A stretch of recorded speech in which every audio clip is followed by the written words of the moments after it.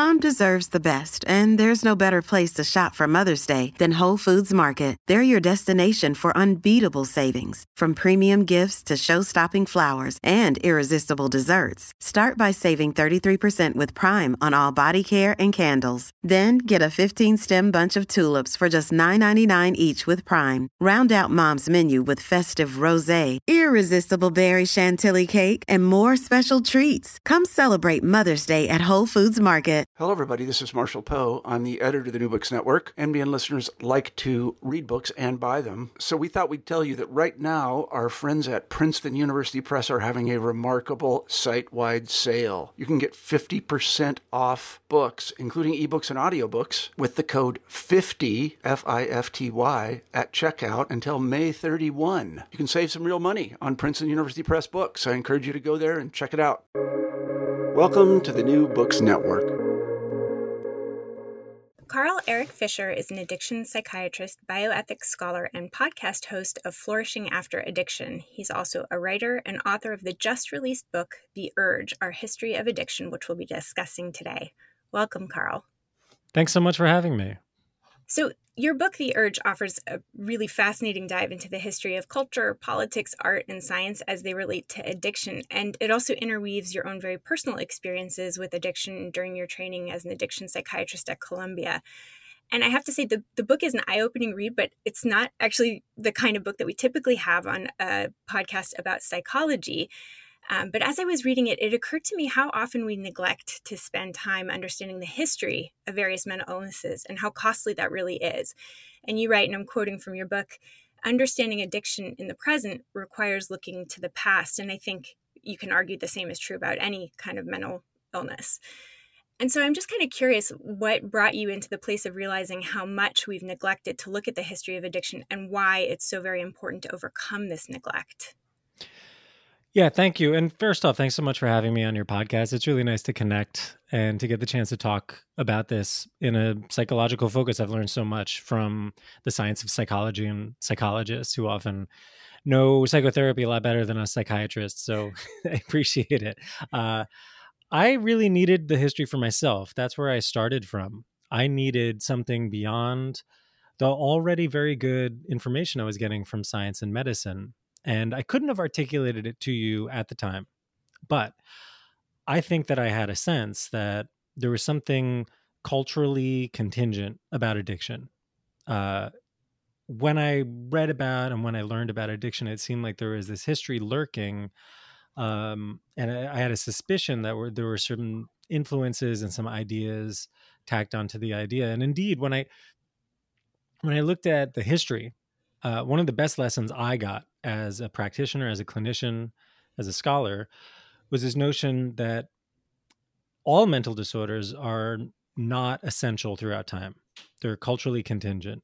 What that means is my addiction is not the same as, say, Bill W.'s addiction in the 1930s. It's not the same as the addiction that people were seeing back in, say, Benjamin Rush's day in the 1780s.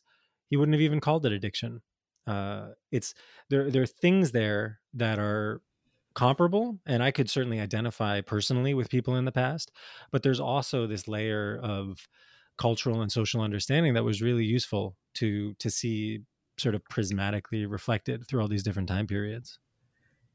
Yeah, and I think that that's something that we don't often think about, is just how culture really influences what we call an addiction, what we call an illness. And one example is homosexuality, right? At one point, we called that a mental disorder. And I think you make this important argument in your book that what we call addiction has some normalcy, right? People using substances has been a truth throughout human history. And one of the threads throughout your book is that we understand addiction to be different than mental health disorders. So this kind of gets to the cultural understanding that we have of what addiction is and what it isn't. And so I was wondering if you could speak to this question of why it's so problematic to treat addiction so differently than mental health disorders. Yeah, thank you for asking. It's such an important question because, like the water I was swimming in, I didn't even perceive it as an odd thing to be doing back when I was training. And I think many of us in the mental health professions have this experience that it's just intuitive that people with general mental disorders get treated over here, and there's this totally separate clinic for addiction down the street. And it's really dangerous. It's really harmful. And it's actually a legacy of the medical profession's wholesale abandonment of people with addiction multiple times throughout history, but most recently in, say, the 1920s, 1930s. The American Medical Association, following largely xenophobic and racist panics of the time, came out and said that addiction was not a disorder. It was just bad behavior. It was a vice. And we're still living with that today. We still have that separation. And one of the most urgent needs in mental health care is to mainstream addiction, meaning if somebody goes to the emergency room with opioid disorder, that they get the opportunity to get treated, ideally with buprenorphine right there if they want it, but at the very least to get connected to care. But usually people are just given a little sheet and said, go somewhere else. Right. And you give this example of a supervisor earlier in your training who, when you had, I think it was a young man who came and there was kind of a dual diagnosis situation of depression, but also some substance use, that the supervisor said, we're not equipped to handle that here, send him elsewhere. And you write about this internal response of, I really could have helped him. He was sort of active. He was showing up. He was ready to do something. And yet we're taught often as mental health providers that addiction should be treated separately. That story really encapsulates a lot about not only my own experience in training, but the way we treat addiction in general. The bottom line, like you mentioned, is that this guy was a better patient than I was. When I was active, when I was earlier in residency, I was deep in denial and I was refusing care that was offered me. And I was trying to do it all by myself because I thought there was something virtuous about that. I thought that it meant something about me to do it without treatment, which speaks to one of the deeper challenges of treating people with addiction. And we see this in other mental disorders too, but the sort of volitional denial and hiding and the disorder of a fractured will over time, meaning I might say in somebody's office, I want to stop drinking or I want to stop using this drug, but then my will takes on a totally different flavor on Friday and I make a totally different choice. So you asked me, do we need specialized training to work with addiction? The answer has to be yes and no. And even from the patient side, should a patient who is feeling really depressed and also struggling, to manage their alcohol use, should they really look for somebody who only specializes in addiction? Or would you recommend just find somebody who's a good provider, who can develop a close relationship with you, who can be open to what you have to share? Yes. The answer is yes. Do something. Get help. It's hard to find help, and it's hard sometimes to find quality help.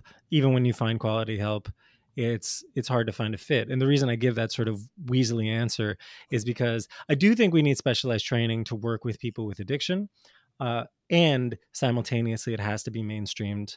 And most general practitioners vastly underestimate their capacity to work with addiction. So many people I see in private practices around New York and otherwise say, oh, I don't know if I could handle this, or I'm concerned about this person's history. And that's fine. I have such total compassion for those views. I don't fault anyone for thinking that way if they think that way. But people with addiction are not so different. It's one of the key themes of my book. There isn't such an us-them idea. And in fact, that was one of my major barriers to getting care and treatment in the first place. I thought addiction was something so special, so extreme. And especially with the historical examples, I've come to feel like addiction isn't all of us. It really is just one expression of a set of vulnerabilities and a set of tendencies we have for working with our suffering. I think that's put so well, and you really do put an important magnifying glass on this sense of addiction as other and how problematic that is, both for somebody who's struggling to manage their use, but also in those of us treating. And I do think that the separation of mental health and addiction has caused kind of like a fear for a lot of practitioners of like, oh, I'm not equipped, I can't. And it is this pathologizing way of seeing addiction. And that is a huge part of what I love about your book, that it really does say, you know, this is a part of all of us and we don't need to be afraid of it. And you write a lot about, you know, the criminalization of addiction and this sort of like moral narrative of what it means. And that is an important reason that we need to look into the history of how we've evolved into an understanding of addiction as so other, as so problematic, as so almost untreatable unless you have some magic potion, which none of us do. Mm-hmm. Yeah, the criminalization of addiction is in many cases deliberate. The notion of addiction was wielded like a weapon. Addiction can also be caused by oppression, racism, white supremacy, xenophobia, patriarchy, all those things. That can exacerbate addiction, and the notion of addiction itself can be wielded like a weapon, even when there isn't really addiction there. We can pathologize normal drug use and use it as an engine that keeps mass incarceration rolling. And I think it's so important to look very carefully at how the notion of addiction is used in that way, to be careful about our assumptions about what it means. Totally. And I wonder if you could even, just off the cuff, pull out an example of a way that addiction has been weaponized in a way that, you know, serves either a politician or a corporation. Sure. I'll go with the corporation because I think that's the one that doesn't come to the surface. There's such a great expansion in consciousness around the misplaced war on drugs. But what most people miss is the way similar ideas are weaponized by powerful corporations wielding asymmetrical market forces to take advantage of us. And the example that comes to mind is the way that alcohol industries have repeatedly throughout history, and when I say history, I mean decades and decades and decades and decades, alcohol industries have repeatedly used this notion of putting the problem in the individual to absolve themselves of blame. And whether that is some sort of nascent psychology in the 1930s and 40s, or whether it's genetic research in the 1980s, or whether it's neuroscience today, massive corporations that I call addiction supply industries, the industries that feed off of our natural desires, these industries like to use these individualized notions to say, the problem's not in our product. The problem's in the person. There's sick people over there. Most people can use it responsibly. And it's a really dangerous notion because it obscures that vast middle ground where most people have some issues with some things, but also most people don't fall all the way off the far end of the spectrum into the kind of addiction that I had. There's actually a couple of different directions that I want to go, but maybe I'll choose this one first, which is that it's pretty clear that politicians and corporations have a particular stake in the game of how to understand addiction. In other words, you know, politicians might sort of vilify it to provide themselves with a sense of like, I know how to conquer this thing, and corporations might try to sell a substance. But what's maybe more surprising is how scientists can really get entrenched and either promote or fight science that emerges. And you give a number of examples that I just thought were really fascinating about how science can almost unwittingly be a part of why we vilify or how we vilify addiction. And one of the examples was this giant study called the RAND Report. And it really provides this fascinating demonstration of what can happen in science when people have started to adopt a particular view, and then we get information that says something different. So I wonder if you can walk through that historical example. Absolutely. So the RAND Report came out of the RAND think tank, but it was a study based on federal research. And to properly tell the story, I just have to back up just one or two baby steps. That in the 1960s and 1970s, there was this huge groundswell of support for expanding addiction treatment services. And like we were just discussing, it didn't get all the way. It didn't quite finish the job of mainstreaming addiction treatment. And in some ways, they were doing a better job in the early 70s of providing federally funded, distributed, low barrier, mostly alcoholism treatment, because that's the thing that was more palatable then. So after a few years, all of the data were collected and deposited in Southern California and RAND. And they ran the numbers on what actually happened to people who were seeking treatment for alcoholism. And what they found, well, they found a lot. It's a large book-length report. But the upshot was alcoholism is not permanent, meaning people who identified as even really severe alcoholism sometimes got better and sometimes could return safely to moderate drinking. Not everyone. And there have been generations of epidemiological research validating this notion and strengthening this notion, but it's still overlooked because we have such a powerful cultural idea of what addiction is. But you mentioned the backlash. And so when the study came out, first it was a little bit leaked, and there were actually some people very active in 12-step recovery advocacy on the board of the RAND Corporation who hated the idea of it. They didn't care what the science was. They didn't care what the methods were, but just de facto on the face of it, they thought this is dangerous. We can't let this out into the world. And there was a concerted campaign to the point where there were dueling press conferences and sort of dueling PR campaigns to try to convince the public, on one hand, that science is science and this is a real finding, and on the other hand, that we should immediately dismiss these findings right on the face of it. And it was a really powerful episode, not just because of that individual episode, but because it set off a chain of sort of reactionary advocacy, leading all the way up to the point of professors being villainized and almost chased out of the country in order to do the kind of alcoholism research that they wanted to do. And to this day, there's certain types of addiction research that aren't really studied in the United States. A great example is harm reduction. Harm reduction research, things like syringe service programs or overdose prevention sites, really underfunded in the United States. Can you actually define what is harm reduction? Because I think that actually is a term that very few people have heard of, which is kind of amazing because there's so much science backing up the value of taking a harm reduction approach. Mm-hmm. My definition of harm reduction is any positive change. And people have written entire books about harm reduction, so there are other views. And I want to shout out Maya Svalovitz, who has written recently a history of harm reduction. There are also theorists who talk about harm reduction as a liberatory philosophy, as something that is seeking to overthrow entrenched power dynamics and return power to the marginalized and the harmed, especially drug users and people who have suffered from drug addiction.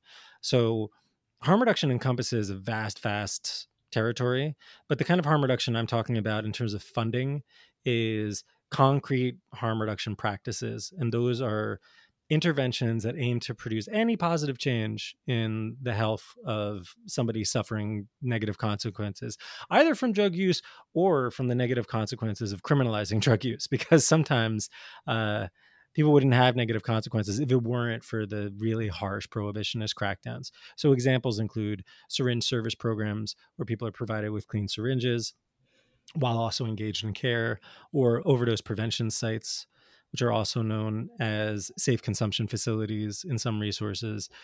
Those have existed in other countries since the 1980s, but the United States has only just started to investigate these things now. And there's tremendous research that these things really do save lives without increasing drug use. Yeah, and I think it's amazing. I mean, both the evidence that you can have a substance problem at one point in your life and sort of age out of it, mature out of it. There's a lot of evidence that it's sort of, there's like an age trajectory of use for a lot of people that you might use, for example, really heavily and unhealthily in college. And that as you reach your 30s and 40s, that use tends to drop off. That's, again, as you're pointing out, not true for everybody. But if you have an addiction at one point in your life, that doesn't mean that you will necessarily have an addiction at another point in your life. And then from the harm reduction point of view, there is some evidence that people who have an addiction at one point can learn to use in moderation in safe ways. And I think what the RAND study shows, and you talk also about this research couple, Mark and Linda Sobel, who are really well known in the addiction field, that they found that you could teach people behavioral techniques to moderate their use. And folks in response to those research findings, really wanted to tamp down because, there was just such a dominant belief that people who have an addiction can't learn to use in moderate or sustainable, healthy ways, which is interesting. I think as somebody with a scientific background, I always want to believe like science rules the day, but when we believe so strongly, sometimes the findings that we should be paying attention to can get pushed under the rug. Mm-hmm. Absolutely.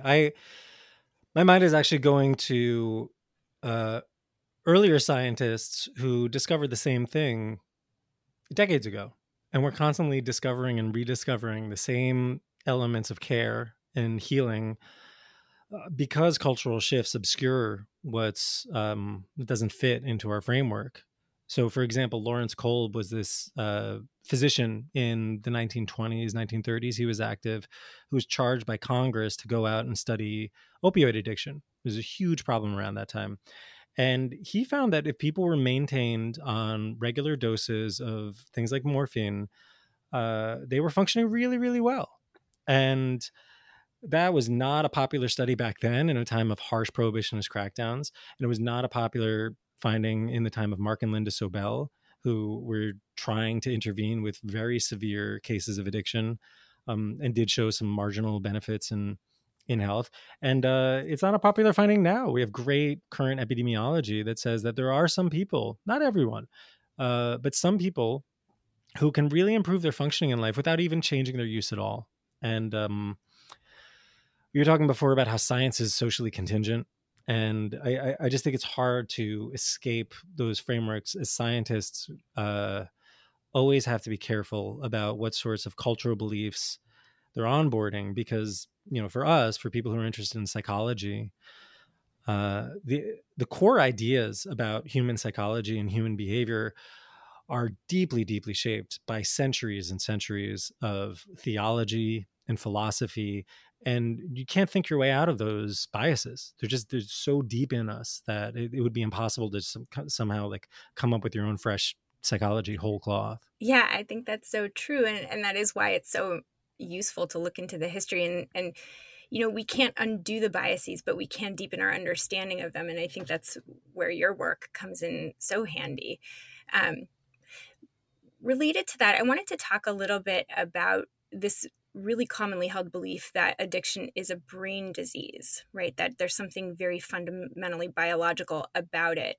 And the science on that is kind of mixed. So I was hoping that you could share a little bit about that. And also still, there's this broad question of why we're so hungry to believe that it's a biologically derived and exclusively biologically driven disease. Sure thing. Yeah. The first thing to say is that I think just calling addiction a disease, period, is misleading. So that's even before we get to the notion of brain disease, and perhaps even sort of a lower bar than brain disease. But even just to call it a disease, I feel unfairly narrows the scope of addiction. It makes it too individualized, and it overlooks the broader social context and the way that we're all interconnected. But then brain disease takes it a step farther. Brain disease became popular basically in the 1990s when there was a big boom in interest in neuroscience research, and people were able to neuroimage the brain in a different way. But the story actually begins earlier because it also coexisted with the crack epidemic. And not a lot of people were making the connection at the time, but here's another example of how people have trouble identifying the biases they carry into the scientific endeavor. It's hard to put ourselves back there, but I grew up in this time. I grew up in North Jersey in the 80s and 90s. And I still remember just the pervasive fear and how my parents were so scared of just like going into Manhattan, and all of that thinking infused research on addiction, because a lot of research on addiction back then was research on crack. And sure enough, crack is a very powerful stimulant. It's really just cocaine. It's not a different drug. It was kind of portrayed as a different drug for the purpose of certain political moves, but it's just a different form of cocaine. And it strongly activates a series of neurotransmitters that powerfully interacts with dopamine. And then dopamine became the sort of central figure in this story about hijacking the brain. And that's the thing that brings us up to brain disease, because by the 1990s, there's very good scientific research describing different brain circuits that were active in crack and other stimulant addiction. On the basis of that, scientists said, addiction is a brain disease. Like any other disease, we can locate the problem in the organ, and therefore you should give us more funding for research, and you should treat people with the disorder more fairly. And I think it did succeed on certain grounds. It wasn't some sort of awful criminal campaign. They had real purposes for using that language. But the downside of a brain disease narrative is that it overlooks all of those broader social forces that go into, for example, the crack epidemic in the 80s and 90s, which was not the function of like some evil drug hijacking people's brains. It was also the function of chronic impoverishment and oppression of the urban poor. It was a function of the bad job we had done of building up our addiction treatment infrastructure. And it was a function of economic changes, like the loss of jobs and the opportunity for meaning and purpose among the urban working class. And so to reduce it all to the brain disease story, really, I'm inclined to call it, causes us to miss all those other social forces. So maybe it works when you're trying to get an addiction treatment program in your hospital, but it comes at a high cost. You have a term that's originated by a German brain researcher, Ernst Poppel, called monocausotaxophilia. And I'll have you sort of answer what the term means and why it's so important to kind of get in on the joke of this disorder. Yes. Yeah, it's a made up term that means the love of single causes that explain everything. And we have that in mental health. We have to admit it. But we especially have it in addiction. People really want villains, especially when substance addiction and other forms of addiction really hurt people. I think we have to acknowledge that too. It hurts the individuals who are suffering from addiction, but it hurts other people too. People do go out and sometimes commit unimaginable damage to service their addiction. So people are naturally looking for villains. And those villains can be found in a drug company. They could be found in the drug itself. They could be found in some particular set of other social causes. But one of the big surprises from the book was that drug epidemics are nothing new. We've had drug epidemics for at least 500 years in human history. And every time we've had a drug epidemic, whether it was crack or whether it was the first American opiate epidemic, which was around the time of the Civil War in the mid-19th century, or whether it was when tobacco rushed across Europe and Asia after Columbus returned from the so-called New World, people have searched for that single villain, and it never really works. Whether it's a prohibitionist crackdown or whether the pendulum swings to the other end and people are looking for some sort of therapeutic or scientific or supposedly more compassionate response. Yeah. And just one other fascinating anecdote that you share is the history of cocaine, right? Freud was one of the earliest proponents of it. I actually, after I read your book, I went and looked up that paper, Über Coca.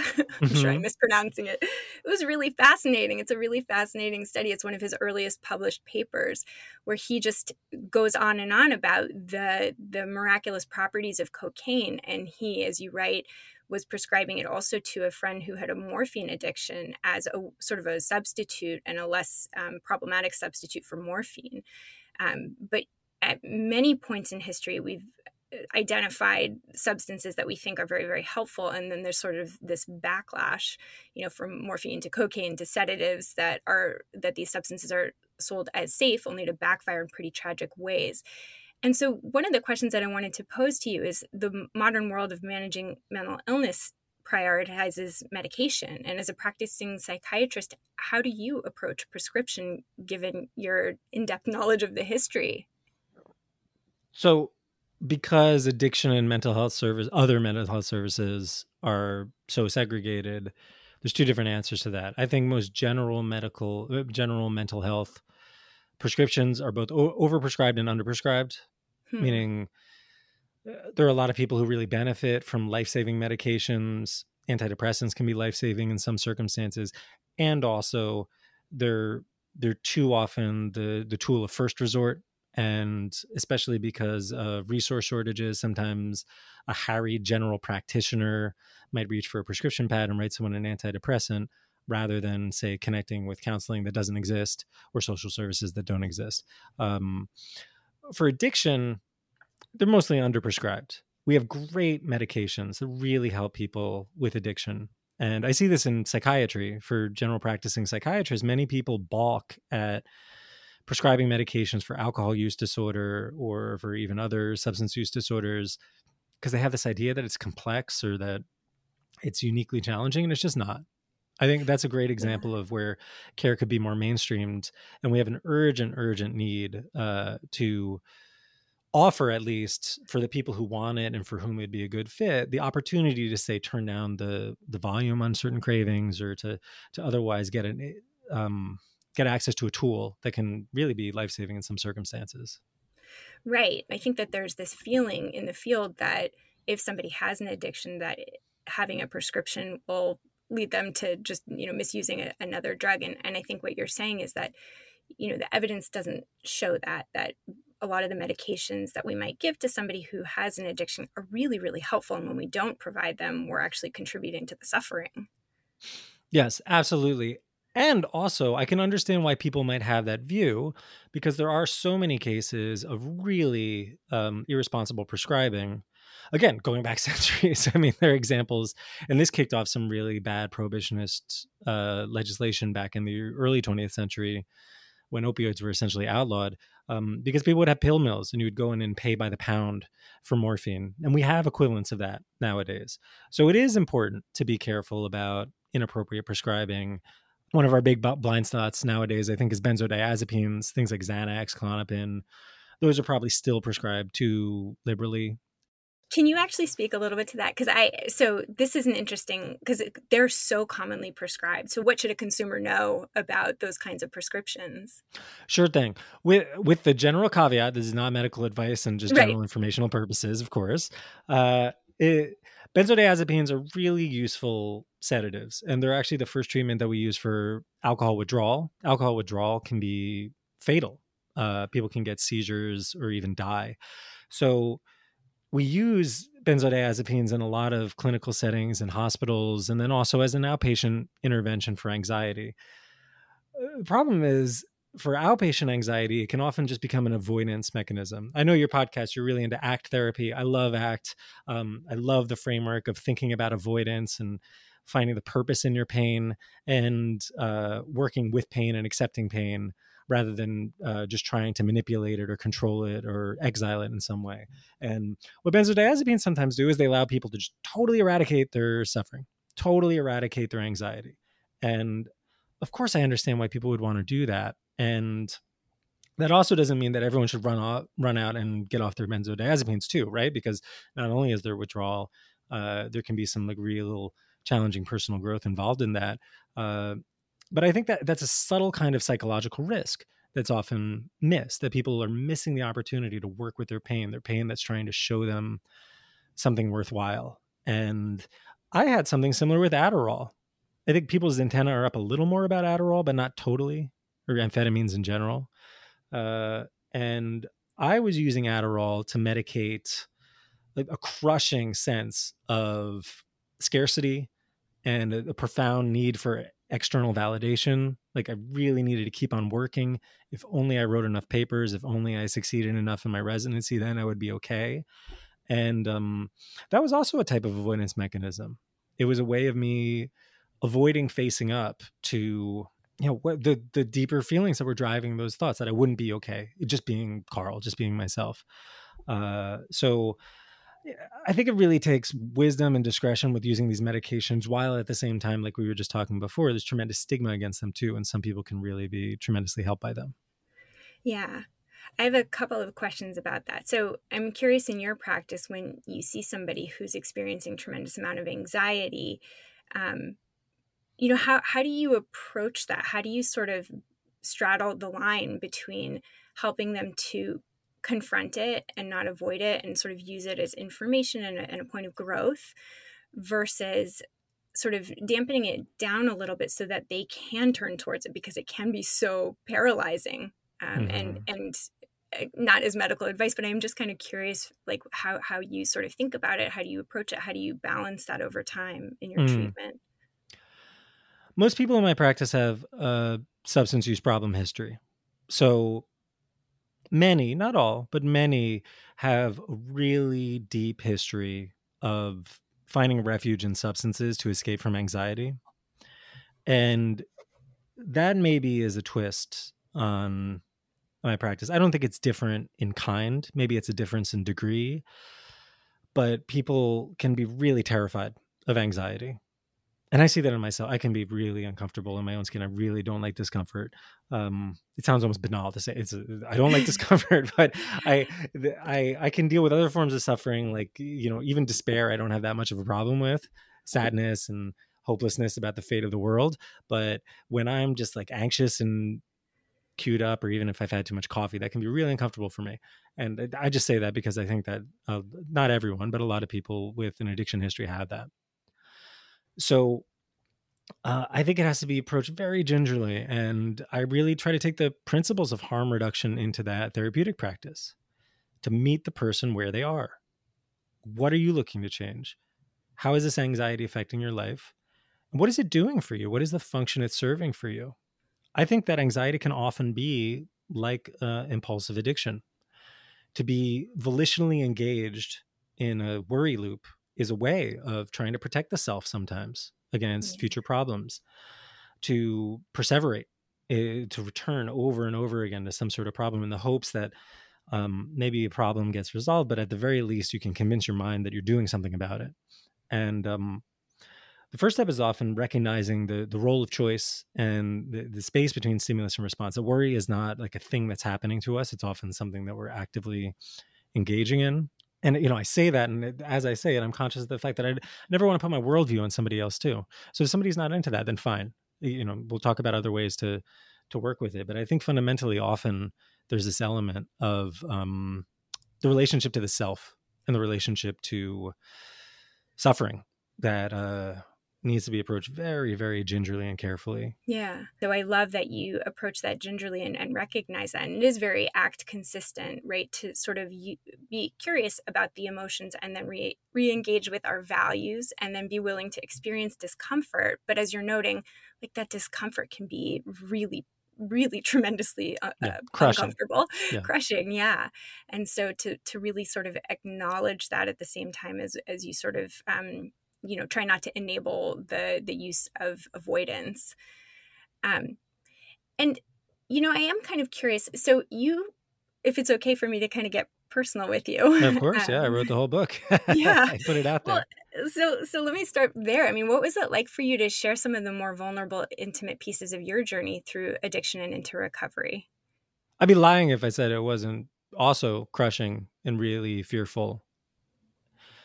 And I was helped in the process because it felt intuitive to me in the sense that I really wanted this book. This is the book I wanted for myself and I couldn't find. I wanted a general overview and a historical look at the idea of addiction. And there's so many great examples of deep dives into one individual time period, but no one trying to put it all together. And I really wanted that book. And I recognized that it would be totally arrogant and grandiose to say that I'm going to write the definitive book about addiction and tell you how it all is and put it all together from ancient Greece and India to the present day. So it was necessary for me to bring in my personal story, not just to connect it to the human factors and to bring back the story to what really mattered, but also to disclose my own biases and to say addiction is deeply personal. Addiction depends on who you are, where you were born, the kind of privilege you grew up with, and your inherent cultural values and biases. So I was sort of led in that way. It just felt like the right way to do it. And so I just try not to think about it too much, frankly. And then once I was down that path, it was really terrifying because I spent so much of my life looking for external validation and doing the right things, writing bioethics papers and research papers and getting accolades and rewards within a hierarchical, patriarchal system. So to all of a sudden be doing the thing that a lot of more traditional therapists tell you not to do, to self-disclose, to say it's really dangerous, plus add on the natural stigma attached to addiction, it was terrifying. There were moments I thought that, I couldn't, not literally, but there was a part of me that thought that I couldn't survive it. Like there's something deeply dangerous. I would not be okay if I let this out. And, I should say we're recording this right now. It's January 12th.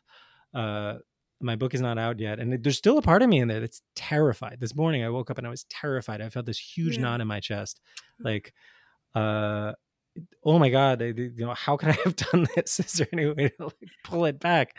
But I can recognize after working with it, I'm so grateful for the opportunity to work with that fear because it's no different than the other types of self-protective fears I've had that I need to put on a show or act inauthentically or kind of manipulate myself and my actions to get other people's approval, to think that I'm okay.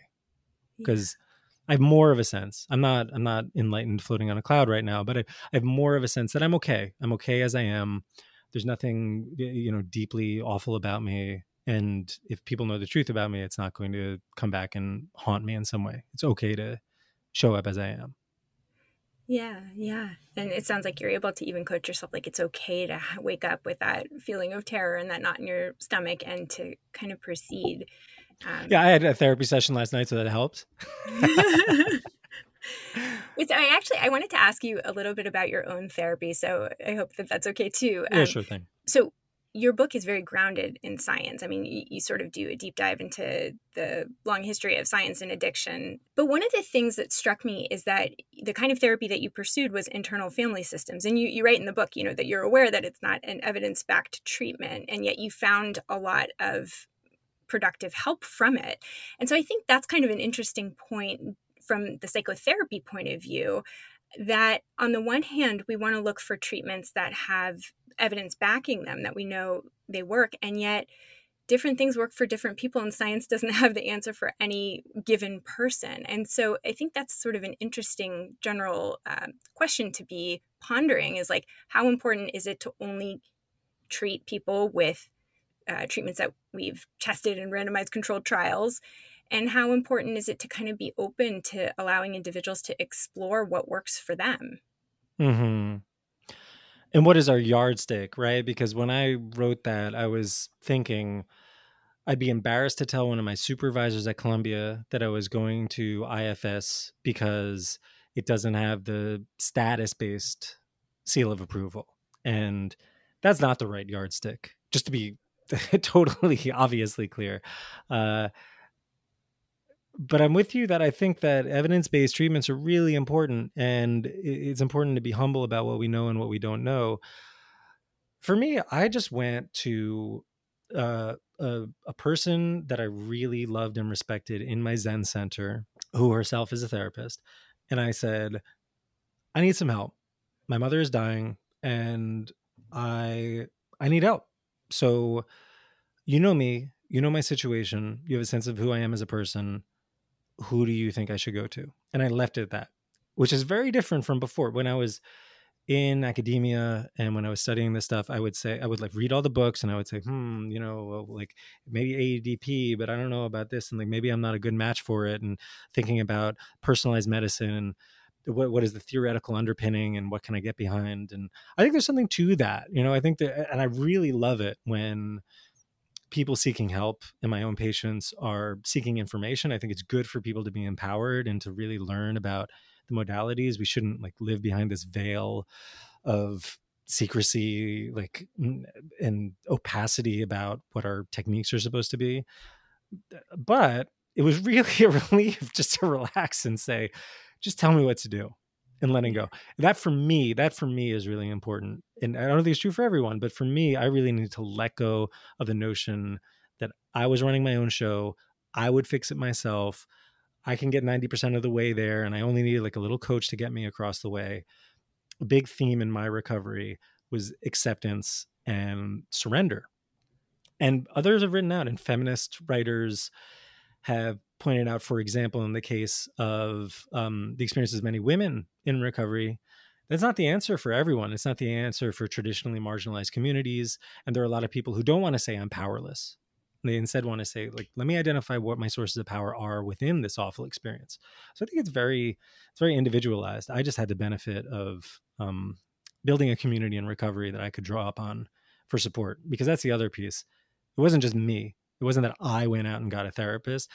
In a way, I was throwing myself onto the collective wisdom of my community and saying, this is not a me problem. This is a we problem. Please help me. And that's always been easier for me in my life than just trying to solve it myself. Yeah. And what's interesting there is that there's so much scientific evidence to support the importance of community, of having, these social ties, as well as, there's strong evidence suggesting that the most important element of successful therapy is a connection with your therapist, that the modality, the sort of theoretical underpinnings of the therapeutic approach matter, but the most important thing is really feeling connected to the therapist. And I think that is sort of reassuring to know. Yeah, reassuring and humbling that we can go to workshops and we can go away for weekend retreats and study and practice and get supervision, and all that stuff is wonderful. And I, for one, I think we have a moral obligation to go out and do the best we can and try to practice our profession well. And also, for me at least, I can chill out a little bit. I can chill out because if I show up as a whole person and treat the person with respect and decency and really pay attention to their story and their situation, then that's already a long way there. And we all know that there are people who are unable to give that to their patients for whatever reason. So, what a gift to be able to do that. Yeah. Right. Showing up as a whole human in that room and being, willing to really connect. I mean, that's sort of like all the way back to Carl Rogers, who was so pivotal in helping us to understand that the most important thing that we can do is just connect to the person that's in the room, because they're a person, not just a disorder, or, set of challenges that need help. Yeah. And I love that line of thinking. And I think it's really well represented in certain branches of psychology today. And it's been so hard to bring it into addiction treatment.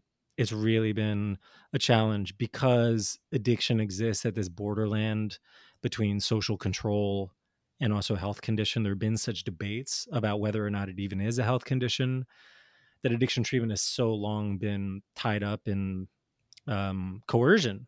And a lot of my addiction treatment experience as a provider was in, say, criminal justice affiliated programs where people were court mandated or people were there otherwise in response to like parole or probation. And it's really hard to escape that. And I know a lot of people are out there working in those types of environments where people are showing up for treatment because of coercion, even informal coercion, like a friend or a family member or a spouse says, do this or else I'm gone. Yeah. And I think all we can do, and maybe like the best remedy for working within those systems, is connecting to that insight of showing up as a whole person and unconditional positive regard as much as you can, and promoting someone's self-efficacy as far as they can actually exercise it in whatever circumstance they're coming up with. Well, let me ask a follow-up question to that, because addiction is so multiply determined. There are so many cultural factors, but there's also within a lot of individuals a strong element of denial, right? That can be a really dominant feature for people who are struggling and not quite ready for treatment. And yet, they're wreaking havoc on their own lives and on the lives of people around them. So you write, and this is another quote from your book, but denial is a profound obstacle to treating addiction. Of all the people who have a substance use disorder and are not getting help, fewer than 5% think they need treatment. And yet, coercion isn't the right answer. And so my question to you is, when you were not yet ready to admit that you had a problem, what do you imagine would have been helpful in sort of opening you up to admitting that there was something that you needed help with? I just don't know what would have helped me, because I got a lot of help. I was treated extremely well within the Columbia residency program and got a lot of opportunities to receive help. And I don't know how I feel ultimately about coercion in the strict sense. The informal sense of coercion is it's something harsh and tough and criminal justice affiliated. But we can also talk about coercion simply as a hard choice.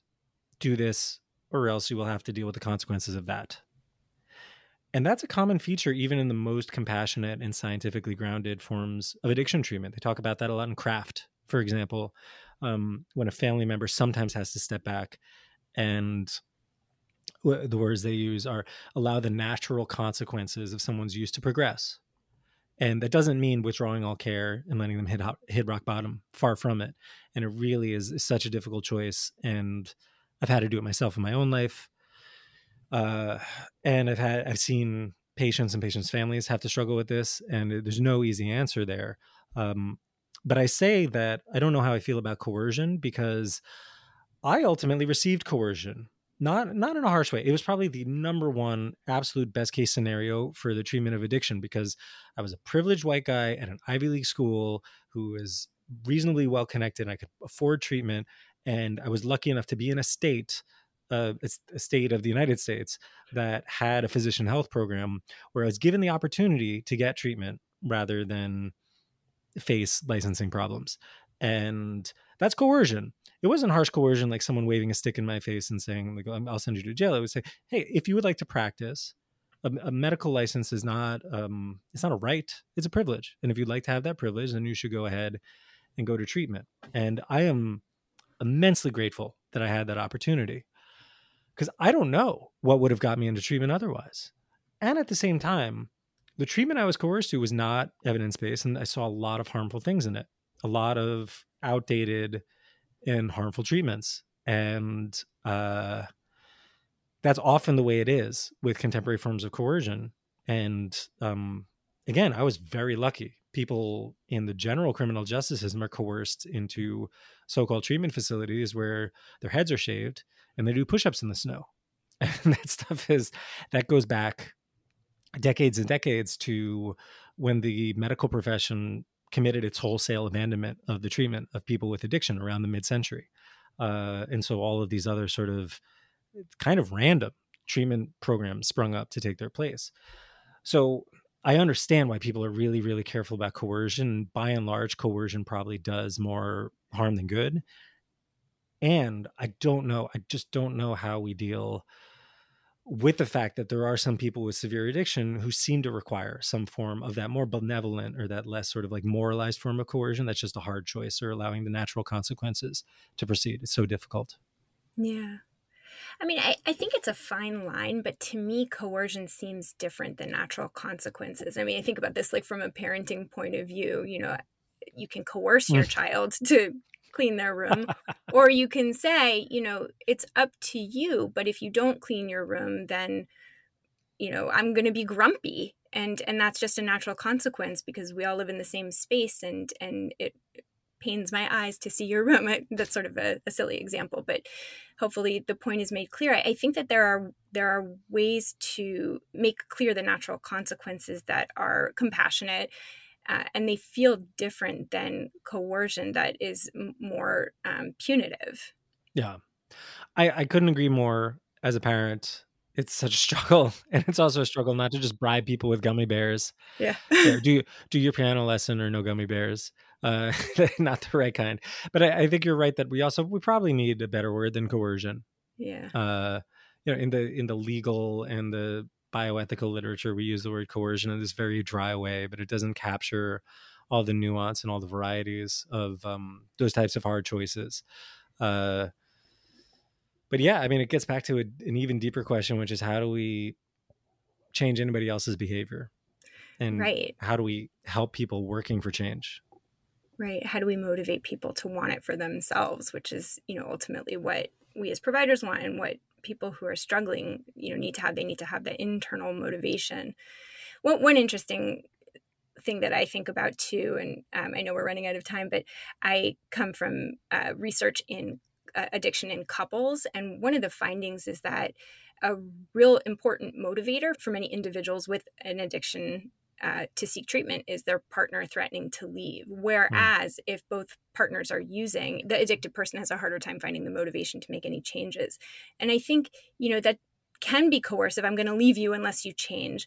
But again, it could be a natural consequence. Like, this isn't healthy for me. I can't stay here. I love you. But if we're going to stay together, you know, we need to create a healthier household. And to me, those feel different.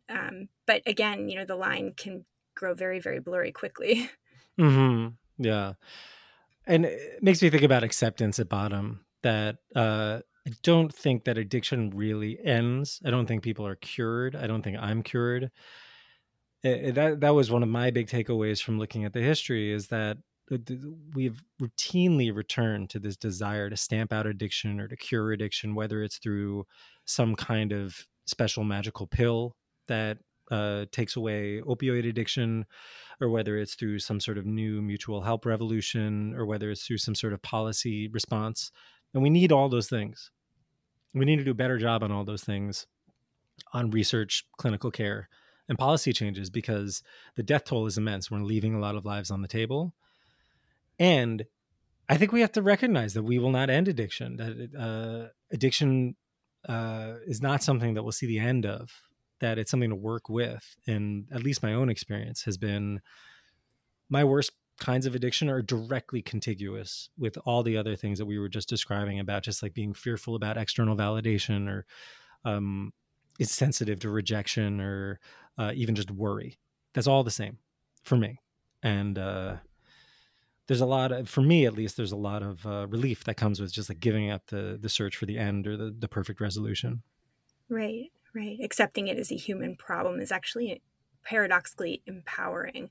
And that's definitely the feeling that your book left me with. It's this really in-depth exploration of the history, and the ultimate conclusion is that this is a human problem that we need to accept, and that when we do, we're much better positioned to manage it in healthy, sustainable ways. So it's a terrific book. Where can people go to find out more about you and your work? Yeah, thank you. Thank you so much. Thank you for the kind words. I really appreciate it. It's been nice talking with you. The best place to find out stuff about me is my website. It's carlericfisher.com. I know there's different ways of spelling that, but if you Google it, it'll come up. And we'll put a link in our show notes as well. Awesome. Thank you. And I've got information about my book. It's called The Urge, Our History of Addiction. It comes out January 25. And I've got plenty of links and information there. And while we're on this podcast, I should mention I also have a podcast about addiction and recovery. It's called Flourishing Out of Addiction. So if you like this one, go check out that one. And it's really nice to meet you. I really appreciate your kind words and your thoughtful questions about this subject that matters so much to me.